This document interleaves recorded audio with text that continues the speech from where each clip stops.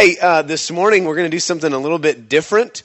I'm going to give you just a little bit of a review from what we've talked about over the really just last week. I want to give you a little review, and then we're going to pause and look into the passage for this week. We're going to do that in a little bit different way. But first, let's get a review. So, what book are we in? Let's start there.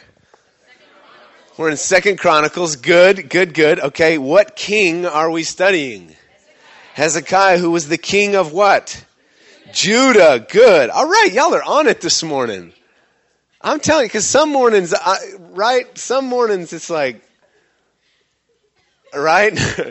and like only my front row people are saying something. Y'all all said something this morning. Hezekiah, that's what I'm talking about. All right, so Hezekiah, king of Judah. We're studying him because I feel like that in Hezekiah we see a picture of what God is calling this generation to value the presence of God, to restore worship. He's going to, in just a moment, we're going to read in the 30th chapter where he restores the Passover, really important, and valuing the Passover and what it is, what it means to the children of Israel, what it means to us as well. But we feel like God has given us a picture of what it looks like to reshape culture and who he's called you to be as the people of God. So we've talked about how he consecrated the priests and the Levites, how he cleansed the temple, how it took, how long did it take? Ooh, this is a good one. Do you remember?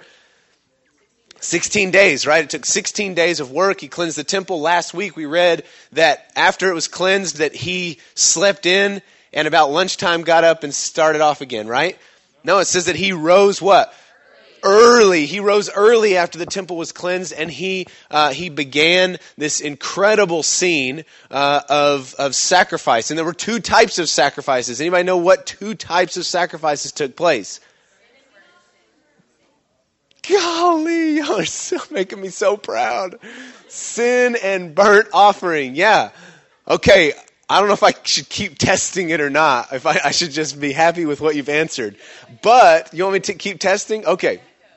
No. No, that was very decisive. Okay, I won't. So there's sin and burnt offering. And the burnt offering is an act of worship. And we've compared that to Romans chapter 12, verse 1, where Paul tells us to what? Present our bodies as a living sacrifice, which is our act of worship, right? And we talked about how sacrifice and worship go together. And so we studied both the burnt and the sin offering. And now we have finished chapter 29. And everybody said, amen. Chapter 29 is in the books. The end of chapter 29 was so good. It said in verse 36, and Hezekiah and all the people rejoiced because God had provided for the people, for the thing came about suddenly. Yeah, and that is what gives my heart such excitement for what God is doing in our day. Because I think if you look at the day-to-day, if you look at the way that if you just were to turn on the news, look at culture, you could easily get discouraged. But the thing that is so encouraging to me is that revival does not come on our watch. Revival doesn't come by our clock. It doesn't come because we plan it out and say, okay, we're going to have this event and this event and this event, and then revival is going to come. Revival comes because God brings it, period. And what their job was to do was to position themselves. He wasn't trying to create, in a sense, revival. He was trying to be obedient to who God had called them to be. And so in his obedience, it required submission. In his obedience, it required repentance. In his obedience, it required sacrifice. And in light of those things, what was the result? The result was the beginnings of revival. The result was that a whole nation began to turn to the Lord. Not because they set their clock by it, but because God did it, because his people were being obedient. And that's encouraging to me. Because I'm telling you, I think we have a little bit of a pessimistic problem in the church today. We are very loud complainers. We get worried really easy. We complain quite a bit. And that's not in God's heart. And this thing came about suddenly. And who are we to get our heads down when we serve the living God who can turn things around in a moment? Our job is to submit to him. Our job is to be obedient. Our job is to be who he's called us to be, to worship him and to trust his provision and his plan, not to get all downtrodden and Eeyore, right? I talked about that 24/7. That's kind of become a thing now, the Eeyore thing. So anyway, I like Eeyore, actually. All right, 2 Chronicles chapter 30. Not knocking Eeyore, all right? Everybody loves Eeyore. Here we go. 2 Chronicles chapter 30. Here's what we're going to do. This is what's going to be a little bit different. I continue to get convicted about the disconnect that I think can happen when somebody's up here with a microphone. I watched it through fall retreat. It was a great perspective for me just to not have any responsibility at all. It was a little bit weird. I was just there. So if you thought I was kind of looking weird, looking out of place, it's because I felt that way too. Gary just kept telling me, no, you're just supposed to be here. And I'm going, oh, what do I do? I need to do something. What do I need to do? No, just be here. So I was kind of freaking out, but I got a really good opportunity to just watch. And I think we get just so, look, if you went to fall retreat, this is the third message you've heard in just a few days. And how in the routine do we get of just there's a guy with a mic and he's going to tell us things that Jesus likes for us to do, and then we go to the next one. And in like 30 minutes, whenever I hush, you're going to have like a 20-minute break, or not even that, depending on when I hush. And then you're going to go in and we're going to do it again. Right? Do you ever just get in a routine of that? And it just, you start to disconnect a little bit, right? You stop kind of processing what God is saying, and you're just kind of going through the motions. And I just kind of continue to go, okay, God, how do we break that? How do we get out of that? And it may be just laying the microphone down sometimes, but what I felt like this morning God was asking us to do, so it's a little bit different.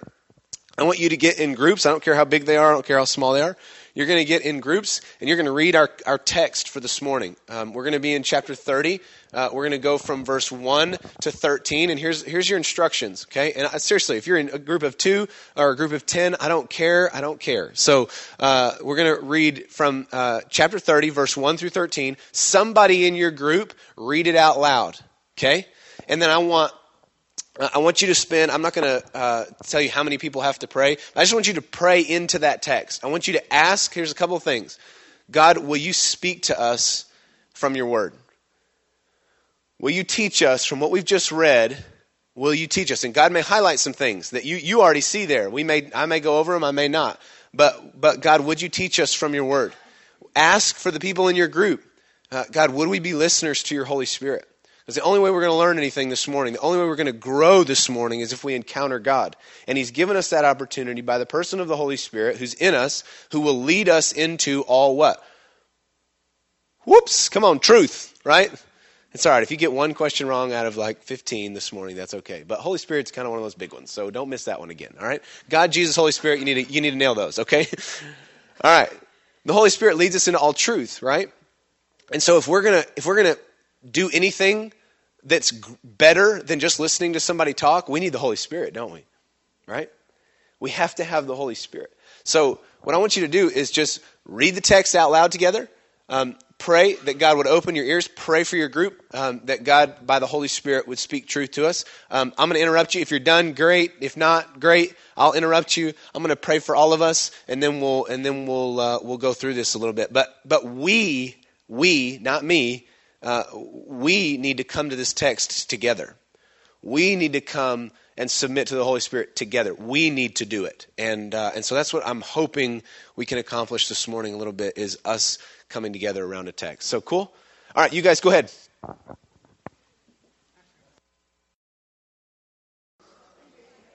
Well, God, we just ask that you would by your Spirit lead us this morning, that we would hear you, that we would encounter you in the Word this morning, God, that you would bring us closer and nearer to you, but also, God, that you would bring us closer and nearer to one another, that as a group we would go deeper, God, in you and with one another.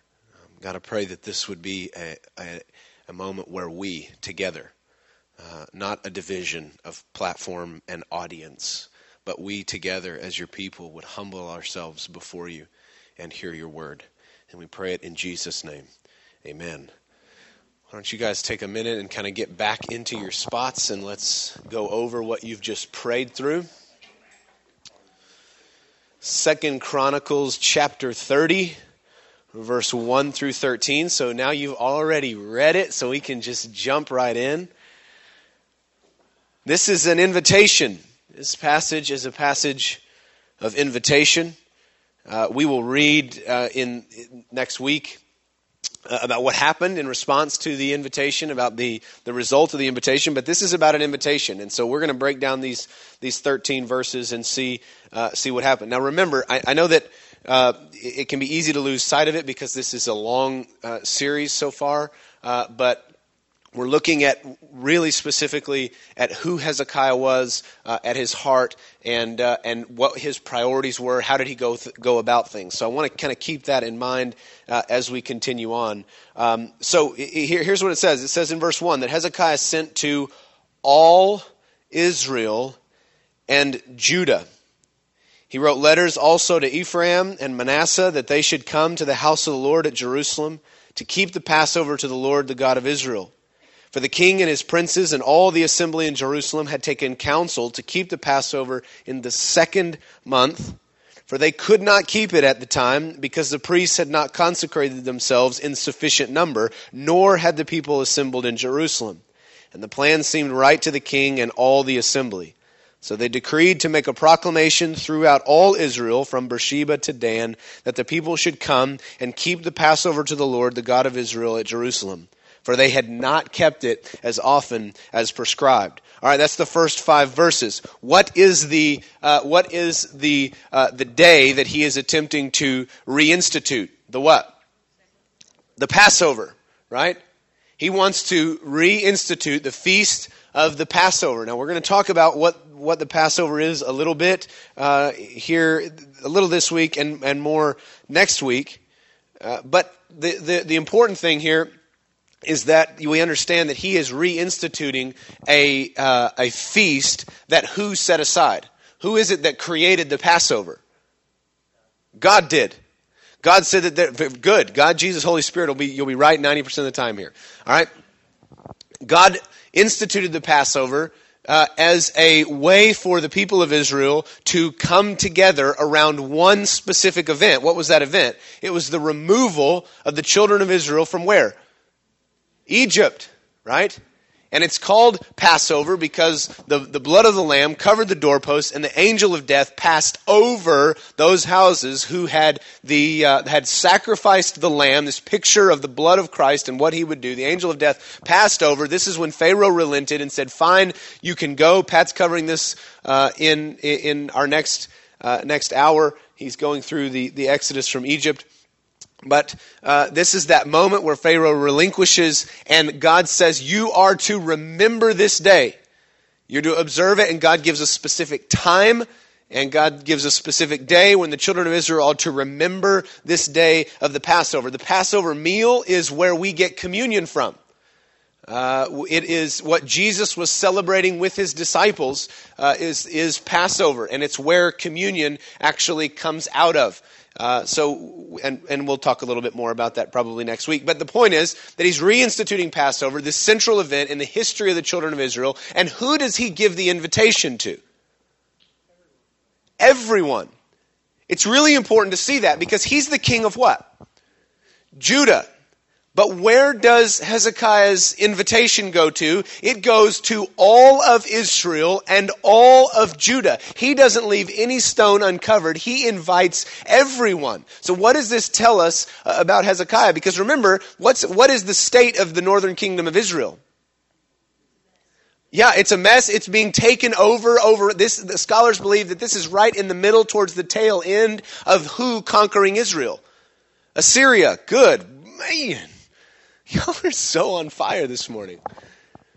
Assyria has been conquering Israel, yet he still, and there's been division between Judah and Israel all the way back to the days of Solomon, yet he still creates this invitation because why? Because Hezekiah did not see God's kingdom as a divided kingdom. Hezekiah saw the original heart of God, which is that all tribes, all 12 tribes of Israel would be united and together under the headship of God. That was the intent. That was the way that they came out of the Exodus. That's what God established in the wilderness. That's what God established as he brought them into the promised land, that they would be one people, one nation set aside for the glory of God. This is what Hezekiah knew, and he didn't waver for a minute. He didn't look to the capture of the capture of Israel by the Assyrians and go, well, I guess they can't participate.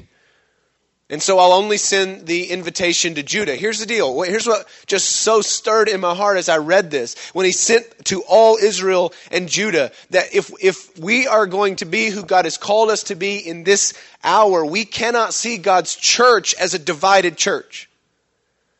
That what God wants to do, the salvation that God wants to bring, let me just tell you, I know this may shock some of you, but God doesn't just want to bring hope and healing and restoration to Baptists. Some of you will recover from that in a few days.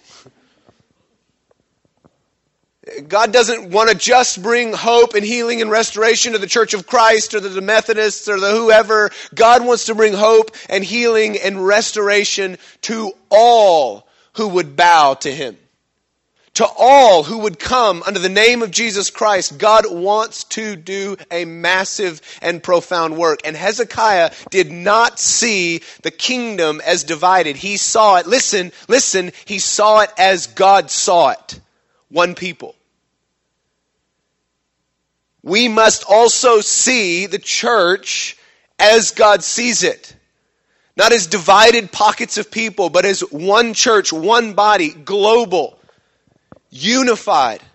I'm astounded at how many stories I hear. I heard one last night, talking to some of these pastors and BSM directors, listening to the unbelievable pettiness at churches.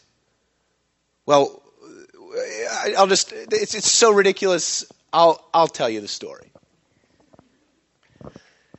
This group of churches has done, well, I'll just leave it at that. This group of churches has done an event together for years and years and years. Somebody gets their feelings hurt. These two churches come together and decide that they're going to exclude the guy who hurt their feelings. So they don't even give the invitation to come to this event anymore. We're just going to, what is this, middle school? I was like, yeah, it sounds familiar. That's the things I did in elementary school and middle school. He hurt my feelings. I'm not inviting him to my birthday party. Right? This is grown men. This is grown people that are supposed to be pastors and ministers in churches. And I just want to tell you, look, this division is killing us. But I believe God has called your generation to be a generation that doesn't see division, but that sees unity under the banner of Christ Jesus. That's what Hezekiah saw. And so he sent the invitation to all. Look, anyone who wants to come. Now, here's the deal. What did he send the invitation for? He sent it for Passover. So he didn't say, anyone who wants to come any way you want to come, doing whatever you want. He didn't say that. And this is where I feel like your generation gets pushed a little bit. You want unity. You don't want division. But you get pushed by your culture to say, okay, fine, then that means we can't draw any lines. You feel me? That in the name of unity, you can come however you want, saying whatever you want, proclaiming you whatever you want. We're turning no one away because we don't want the brokenness that disunity brings. Let me tell you, that's from a good heart, but God draws lines. You can stand on the lines that God draws. And God doesn't ever draw lines out of anger. God doesn't draw lines out of bitterness. God draws lines out of, listen, His goodness. It is a good thing for a parent to draw lines. Amen? God drew a line. God said, you will observe Passover. You will, for your goodness, observe Passover because it is good for you and for generations to come to remember the work that I did for the children of Israel when they were slaves in Egypt. It is important that you remember. And here's how you observe Passover. We already know that God drew lines because we've studied what He did in the rebuilding of the temple, right? We already know that God said that this is the way that you're going to do it because I'm holy and I'm not going to become less holy so you can hang out with me. I'm going to bring you into what I am. God draws lines out of his goodness. This broad invitation for unity was with the lines of come and celebrate Passover. Not come however you want. It was come and be who God has called us to be. That's important for you to remember, because there are going to be some that are going to hear this invitation and they're going to mock it. There are going to be some that are going to hear this invitation and they're going to reject it. It doesn't change the importance of the invitation to be what God has asked for us to do. True unity comes in submission to the Lord. All other forms of unity are fake.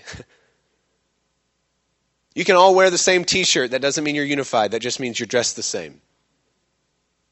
The only possibility, listen to me, the only possibility for human beings to be actually unified, right? Think about it. Think about what the definition of unity is. And Jesus prayed for it in John 17, that we would be one as he and the Father are one. So what is the only way for human beings who are different emotionally, who are different mentally? I mean, we think different, we have different personalities. There is no way that there's unity in this room.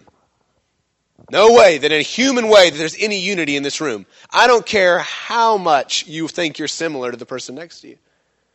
The only possibility for human beings to be unified is in submission to a God that never changes. You with me? That's it. Because how often do we change? Some of y'all are just thinking about how many times you changed clothes this morning. Well, it's going to be 80 later, but it's 40 right now. The Texas contradiction, right? Right? Y'all are feeling it. I'm stuck in short sleeves till my house is finished because I don't have any other clothes. So I'm just hoping the weather holds out. That's good, right? Come on. But listen, the only way for human beings to be unified is to submit to God. And so his invitation is for unity, because his invitation is to come and be who God has called us to be. Let's celebrate the Passover together. Let's be who God has called us to be. Passover is God's great work of redemption. What does it tell us? What does it tell us as a huge unifying point for the body of Christ? What is Passover a picture of? We just said it. Come on, it's one of the three answers. Jesus, very good. We're losing steam here, right?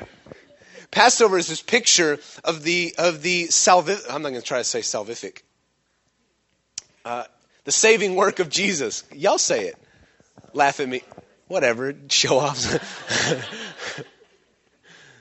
Okay, so it's this picture of the work of Jesus, what? On the cross. Of his blood that brought redemption and freedom. They were in slavery. We were in slavery to sin and death, and they were set free by the blood of the Lamb. That sounds familiar, doesn't it? This is the story of salvation. And this is the central gathering point for the people of God. They're going to gather around the narrative of the salvation that God has brought. And I want to tell you, that's why I said that we need a generation that doesn't see, that rejects disunity and brings unity under this work of the cross. That sees unity to gather ourselves and submit ourselves under the banner of the cross. This is the central point. For us as believers, this is the place, the cross, the blood of Jesus is the place that we all have in common, because it has set each one of us free.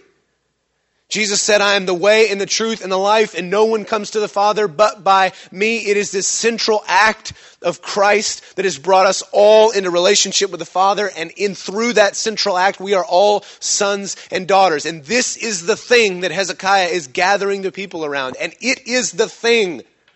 The worship of Jesus, the recognition of Jesus as Messiah, the Savior, this is the thing that will bring unity in our day.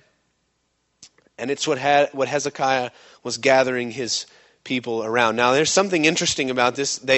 It's for a reason. Did you notice that they wrote down the timing of this Passover event? When did it take? When were they going to celebrate? In the second month. Now, anybody read about Passover in its original intent? Do you know what month it was supposed to take place in? Good guess. Good. Well, no, I'm sorry, not guess. You were so confident. The first month. Except Except, and there's this kind of this strange passage in the law that says, except for in a matter of uncleanness, where cleansing is required, then Passover could be celebrated. It's kind of this anomaly for the purpose of uncleanness, but then Passover could be celebrated, guess what? In the what? Second month.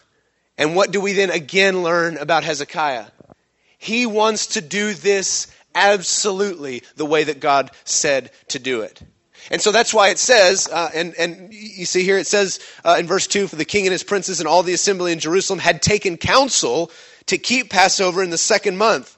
They couldn't keep it at the time, the first month, because the priests had not consecrated themselves. We just read that, right? They had to go through that whole work. It took 16 days. They'd missed the Passover.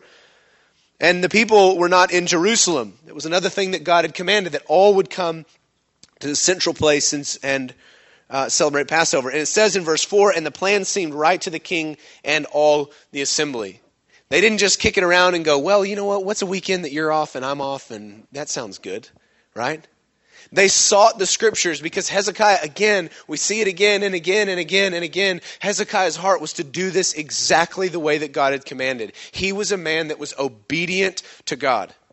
And so they saw, okay, what do? We've missed it, but it's for the matter of uncleanness. So what do? It's right to celebrate it. It's in our heart, in obedience to God, to celebrate the Passover. And so they come up with this plan that they're going to celebrate it in the second month according to the scriptures. It's not random. I love that that's in there.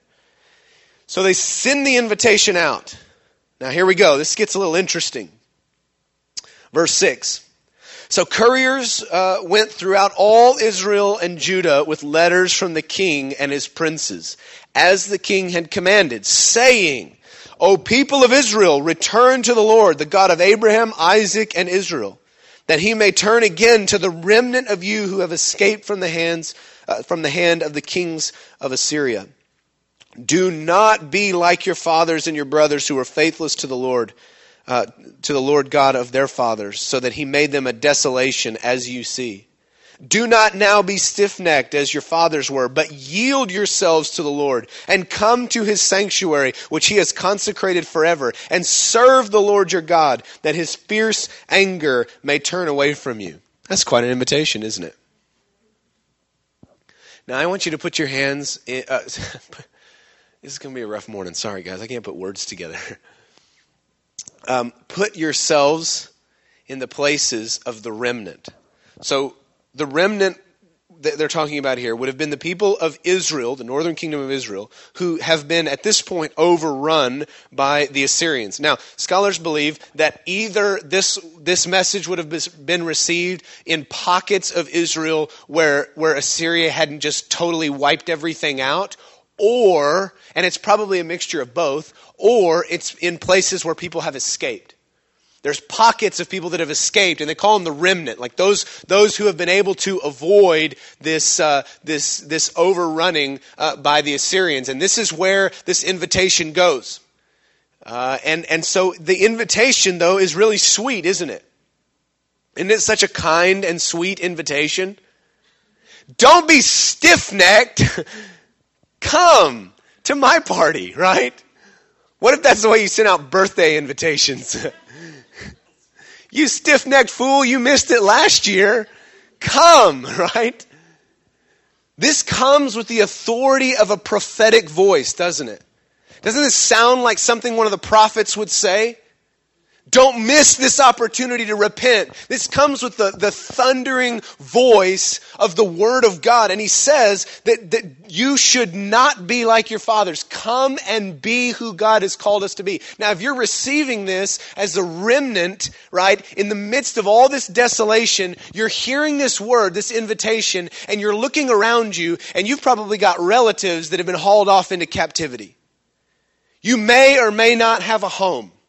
You're in total desolation, which is the consequence of a nation that has turned its back on the Lord for years and years and years and years. And you're sitting in the midst of that, and then you get this invitation from the king of Judah that says, come and repent. Come and join with us and celebrate the Passover. This is an incredible opportunity. for there to be unity amongst those who have not been taken into captivity and those who are in Judah who are just now starting to return to the Lord. Because it's not like Judah's a bunch of saints, right? They've been following Ahaz. They've rejected this as long as the kings have. It's two broken peoples receiving an invitation to come together around the work of Passover, right? So, this is the invitation. Now notice there's no negotiation here, right? Typically when you call somebody stiff-necked, you lose your negotiation power. There's been many a time I've been negotiating for a car and wanting to call the person stiff-necked. You guys are not, I'm telling jokes and what are we doing?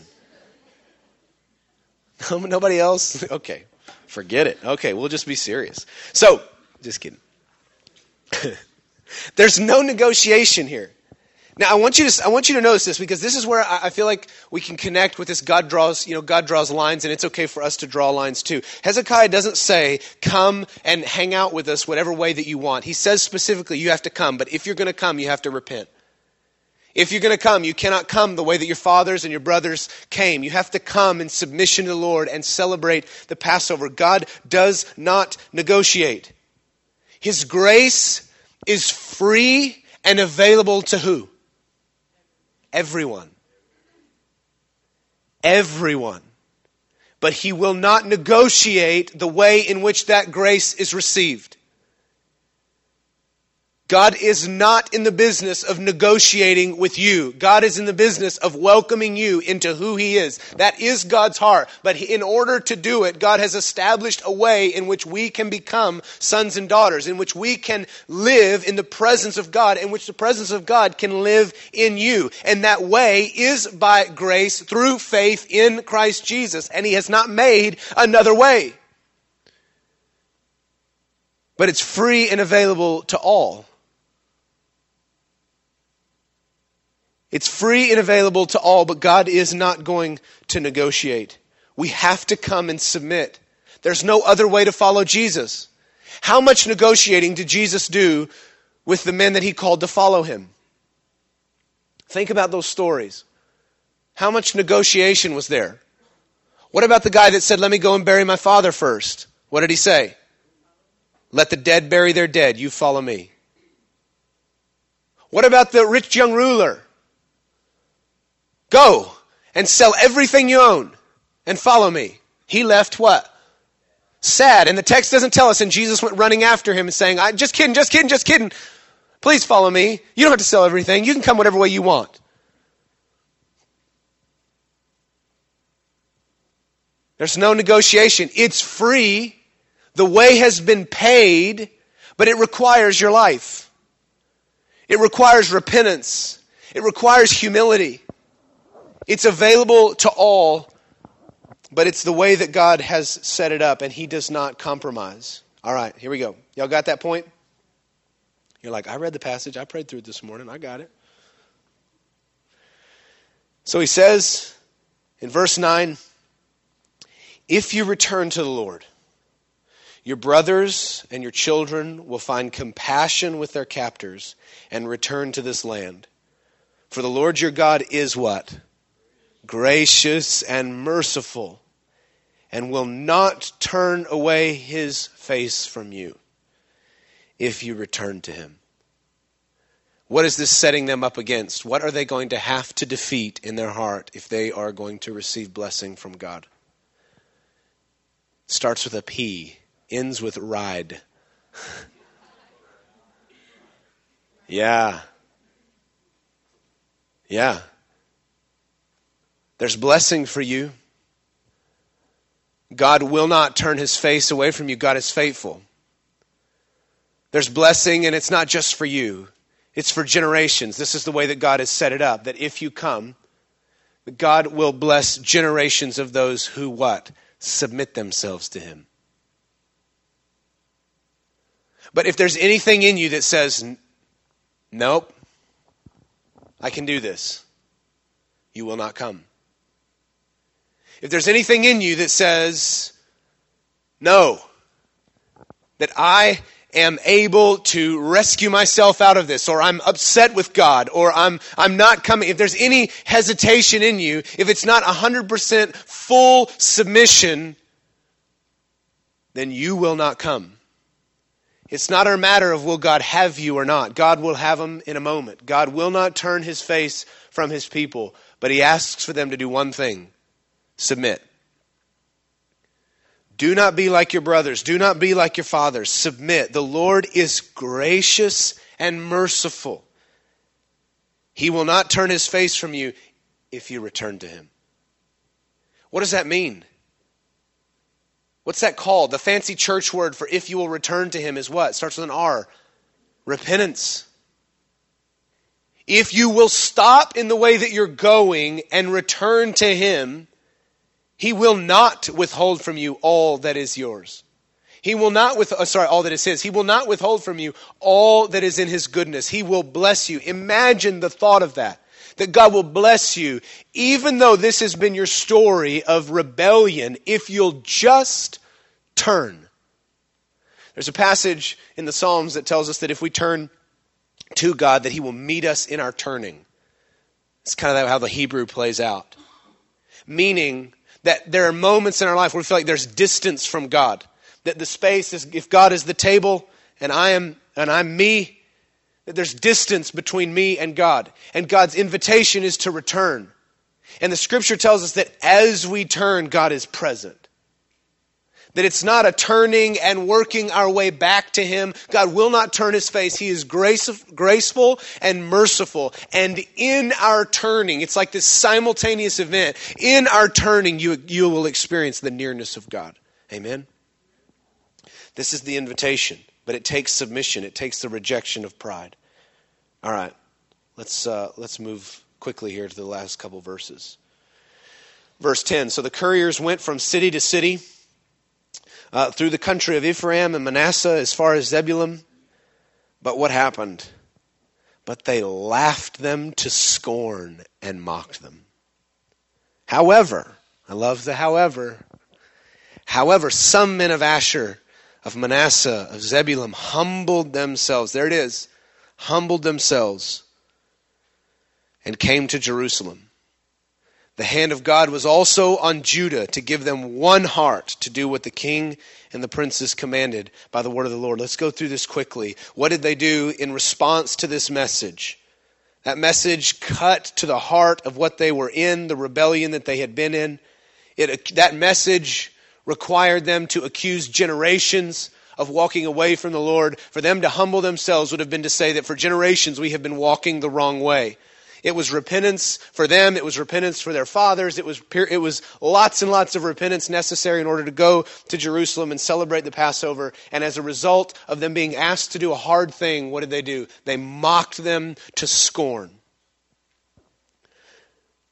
This is a devastating reality of what happens many, many, many, many times. What does 1 Corinthians chapter 1 tell us about the foolish things that God uses? What does he use them to do? To confound what? Okay, just go there. You guys don't know what I'm talking about. 1 Corinthians chapter 22. You're like, I know. I said chapter 22. Chapter 1. I hope you guys will forgive me for all my bumbling today. Chapter 1. Listen to verse 22. For the Jews demanded signs and Greeks seek wisdom, but we preach Christ crucified. A what? Stumbling block to Jews and what? Yeah, a stumbling block and foolishness and folly to Gentiles. But to those who are called, both Jews and Greeks, Christ, the power of God and the wisdom of God. For the foolishness of God is wiser than men, and the weakness of God is stronger than men. For consider your calling, brothers. Not many of you were wise according to worldly standards. Not many were powerful. Not many of noble birth. But God chose what is foolish in the world to shame the wise. God chose what is weak in the world to shame the strong. Paul would also tell us that the cross is foolishness to those who are perishing. Have you ever been in a bad spot in your life and someone offers you help and that voice in your flesh says, no, I'll do it myself? Dudes? Right? I've told you this before, but our flesh has one aim. Our flesh's aim is self-preservation. If you absent Christ, the thing you're going to do is you're going to take care of you. You're going to do everything you can do to take care of you, and you're going to muster up every amount of effort you need in order to take care of you. It is a thing that is only possible by faith to say that I need help, isn't it? The cross is foolishness to those who are perishing. This invitation to come and to celebrate the Passover is absolute foolishness. Even in their rubble, even in the place that they were, totally desolate, in captivity, the invitation comes, and what do? They mock it out of pride. Because the way of the cross is in repentance. The way of the cross is in suffering and in submission. The way of the cross is everything except for pride. And this invitation required that they lay their pride down, that they confess that they were wrong, that they repent and walk in a new direction. And the message was received with scorn. And the scripture tells us that we will preach the gospel. And in receipt that many times what we will get is this very scorn, is this very mocking. The foolishness of this message to the world is immense. You want me to what? You want me to admit that even on my best day, the only thing that I can produce is sin? Because we're not negotiating with the world. We're not saying that there's a level of morality that you can achieve that will get you to God. The message that we bring, the gospel message, and its audacity is to say that there is nothing good in you. That you are God's enemy through and through, and on your best day, you are scum of the earth. Isn't that a pretty message? But this is the message of the gospel. The hope of the gospel is that there is one who has come and paid for that scum. There is one who has come to forgive you of that sin, but it requires you confessing and admitting that that is in you. And many will receive that message with scorn. Here's the danger. The temptation for us is that when that scorn comes, we want to say what? Well, maybe there's another way. Maybe you can come to Jesus maybe a different way. Maybe your morality is good enough. And what do we begin to do in order to get him in the door? We begin to water down the message of the gospel. You guys have probably all heard it before. There was a man named Dietrich Bonhoeffer that kind of coined this phrase, cheap grace. It's great. It's not real grace, but it's grace that you get to receive that costs you nothing. The gospel never said that this will cost you nothing. It said everything was paid for you, but it will cost you everything. You with me? Some received it with mock and scorn, but the hope is that what? Some, what did they say they did? They humbled themselves. They humbled themselves and they came. We will receive, in our preaching of the gospel, we will receive both. In verse 12, it says that unity was given. It says the hand of God was also on Judah to give them what? One heart. To do what the king and the princes commanded by the word of the Lord. Unity was given by God in light of obedience. Again, please hear this. Unity is not something that we manufacture. We can't say, man, we should really be unified in this room, and then do it. You with me? It is something that is given by God. And the way that we participate in that unity is in our submission to Him. It's the only possibility for human beings to be unified is in submission to God. And then God, in turn, gives that unity. You see it there in verse 12. God gave them one heart to do what the king and the princes commanded by the word of the Lord. They were given unity in light of their submission, but that unity was given by God. I'm going to read Acts 2, and I want to see if this sounds familiar to what we just read about unity.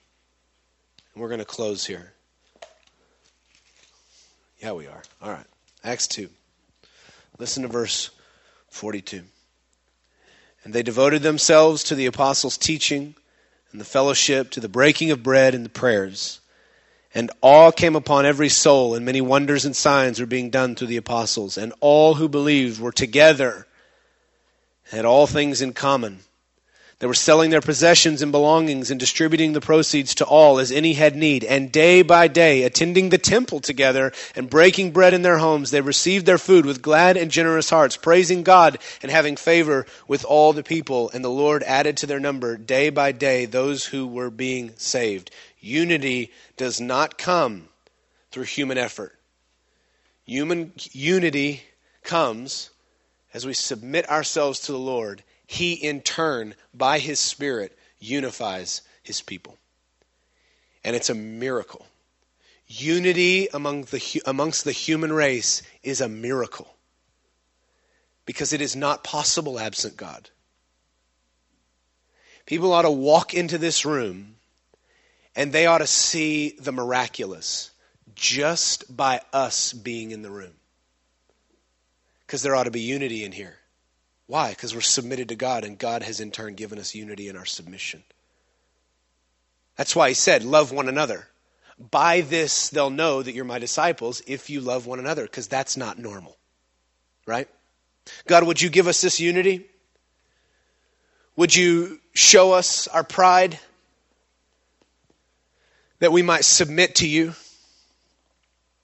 And God, in a day in our nation where there is anything but unity on all levels, God, would you bring the supernatural unity into your church? Would you, by your power and by your Spirit, give us a unity that preaches of the love of God? God, we ask for what you did in Hezekiah's day. We ask for you to do it in ours. God, bring this unity. Bring us to submission. In Jesus' name, amen. Amen. All right, we'll see you guys next week. You're dismissed, not released.